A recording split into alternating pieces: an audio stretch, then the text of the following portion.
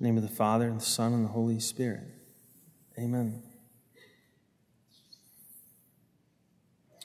This past Friday, October the 13th, marked, as you know, the 100th anniversary of the last visit of Our Lady of Fatima, witnessed by tens of thousands of people. The miracle of the sun prompted a great many to be that much more convinced that what Our Lady was saying was true, and that it, in fact, was Our Lady who was speaking to them. The passing of the 100th anniversary hopefully does not mark, for some people, the expiration of Our Lady of Fatima and its messages. Hopefully it doesn't cause people to think primarily about, well, when did those 100 years begin and end that Pope Leo XIII was talking about?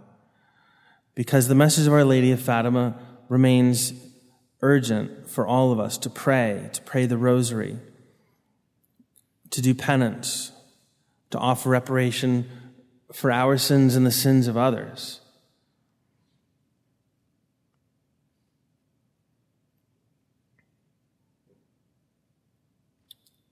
Our friends who thought that the world would end this past Friday hopefully are not disappointed, but if they are, perhaps we can reassure them by commending to them that good things will happen when the Lord fulfills His promises, and that not everything that our Lord reveals through Our Lady is meant to be a certain depiction of what will take place.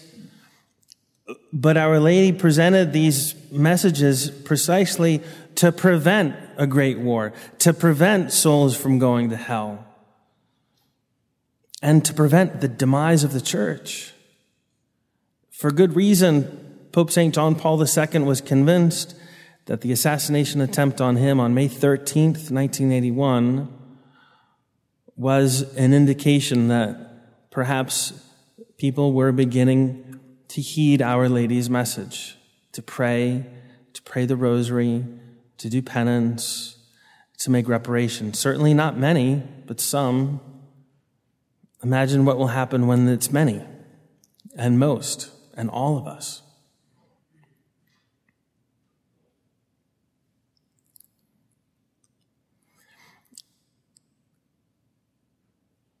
From 2015 until 2082, the Church is also observing the 500th anniversary of all the events in the life of St. Teresa of Avila. You might know that she died on October 4th, 1582. That feast day was already gobbled up by St. Francis of Assisi. So she's observed in the old calendar on October 3rd. In the new calendar, today is her feast day. Most of you probably know that, October 15th. Similarly, what God has taught the church through the apostles and what the saints have been able to live and reflect upon and digest and make that much more intelligible for us is seen in quite a few doctors of the church, most especially St. Teresa of Avila. We would do well to learn about her and to learn from her. Perhaps the work that's most easily accessible to those of us who are not in monasteries is The Way of Perfection. Small lessons on prayer, and then an exposition on the Lord's Prayer.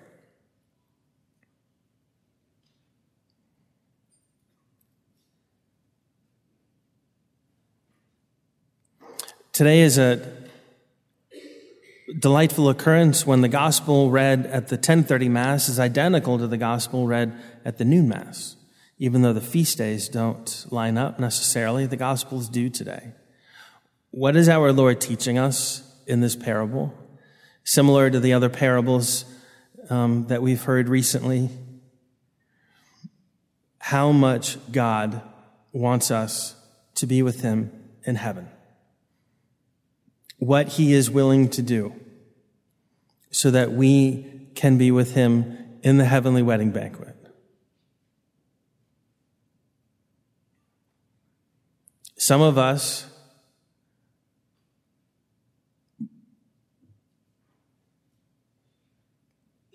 tend to complain and get impatient and start to even think and even say out loud, how much more do I need to do? How much more do I need to suffer? How much longer will I have to endure this? I don't think there was ever a time when the apostles said to our Lord, how much more are you expecting of us? I think it was the other way around. He said to them, how long must I endure you? Who's being patient with whom? We verge on blasphemy when we say that we're growing impatient with God. He's growing almost entirely impatient with us. Or rather, we're testing his patience. We know full well that he will give us every necessary assistance for our salvation.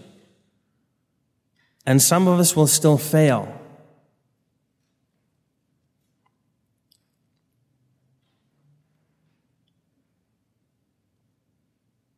We depend on him, not just for occasional reminders or occasional threats, but we have to depend on him to grow in love and desire, to be with him, to recognize how much he loves us and respond as we're able, and to be faithful to him.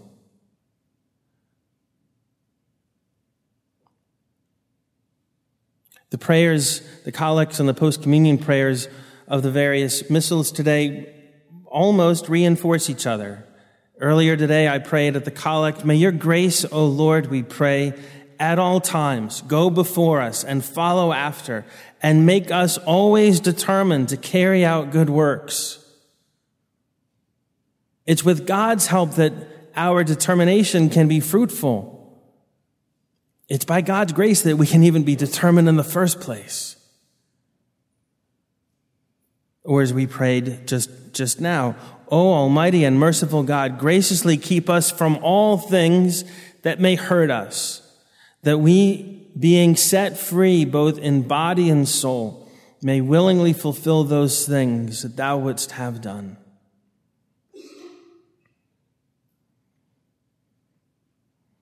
St. Teresa of Avila also wrote a small set of maxims for the sisters living in religion with her.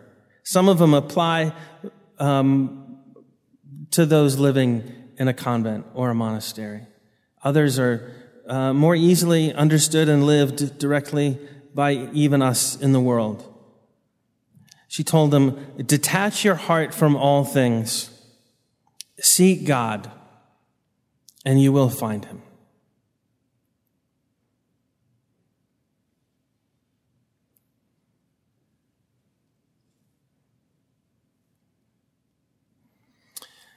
Yesterday was a beautiful, solemn, high wedding mass for two young souls who usually are with us on Sunday. Surprisingly, to nobody's consternation, it started 30 minutes late. Bride was there on time. The groom was with us in the sacristy. No one was concerned. No one was upset. I think two of the bridesmaids took the fall by taking blame by coming late. I think it might have been more likely that maybe a ring bearer was resisting getting suited up in his tuxedo or something of that nature. But consider how this parable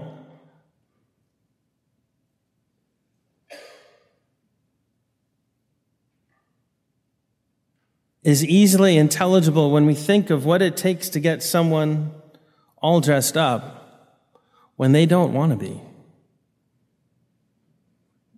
First, the little one needs to get all cleaned up. Take off all your dirty clothes, get washed. And sometimes that's a wrestling match. And then they got to put on all their clothes one at a time. And then even extra things like a cummerbund and a tie and a jacket, maybe even cufflinks.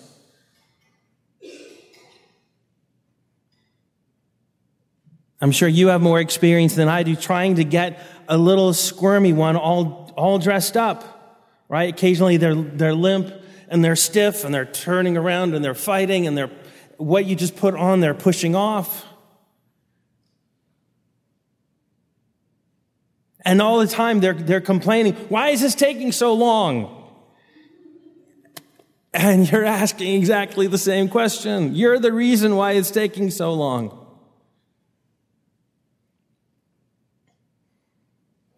That's God in us. God is trying to get us ready for a wedding banquet.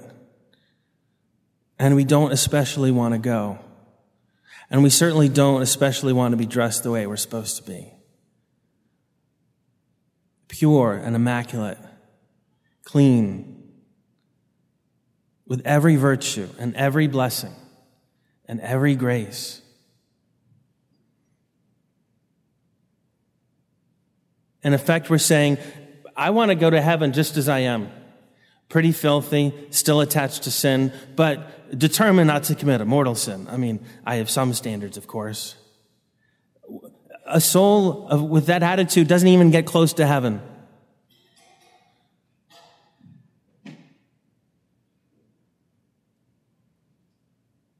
St. Teresa of Avila warns specifically about the soul that is only determined to avoid mortal sin. They almost certainly will not correspond and cooperate with God's grace because they don't even understand what this is all about.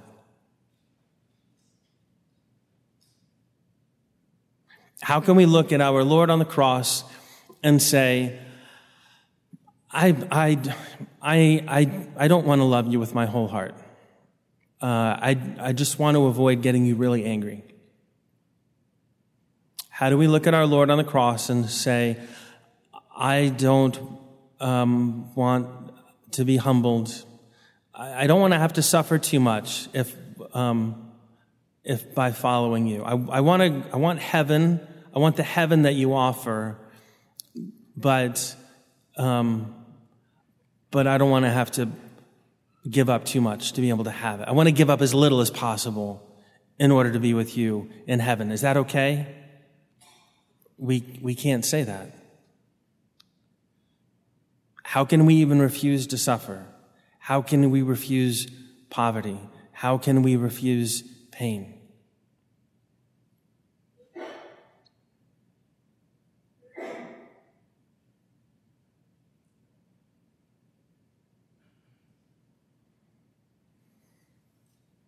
At communion time, we will hear these prayers.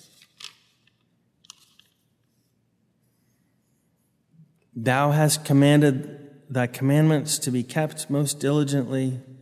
Oh, that my ways may be directed to keep thy justifications. Blessed are the undefiled in the way who walk in the law of the Lord. Blessed are they that search his testimonies, that seek him with their whole heart.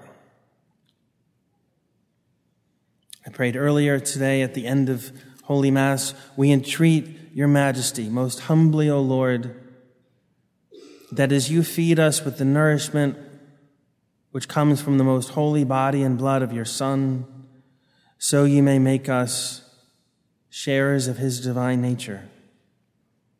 Or as we will hear, may thy healing grace, O Lord, mercifully free us from our perverse inclinations and make us ever cleave to thy commandments.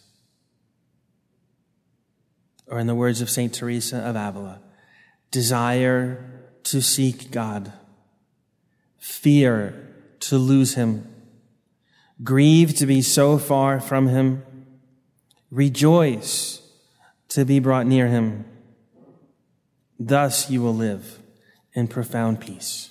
In the name of the Father, and the Son, and the Holy Spirit. Amen.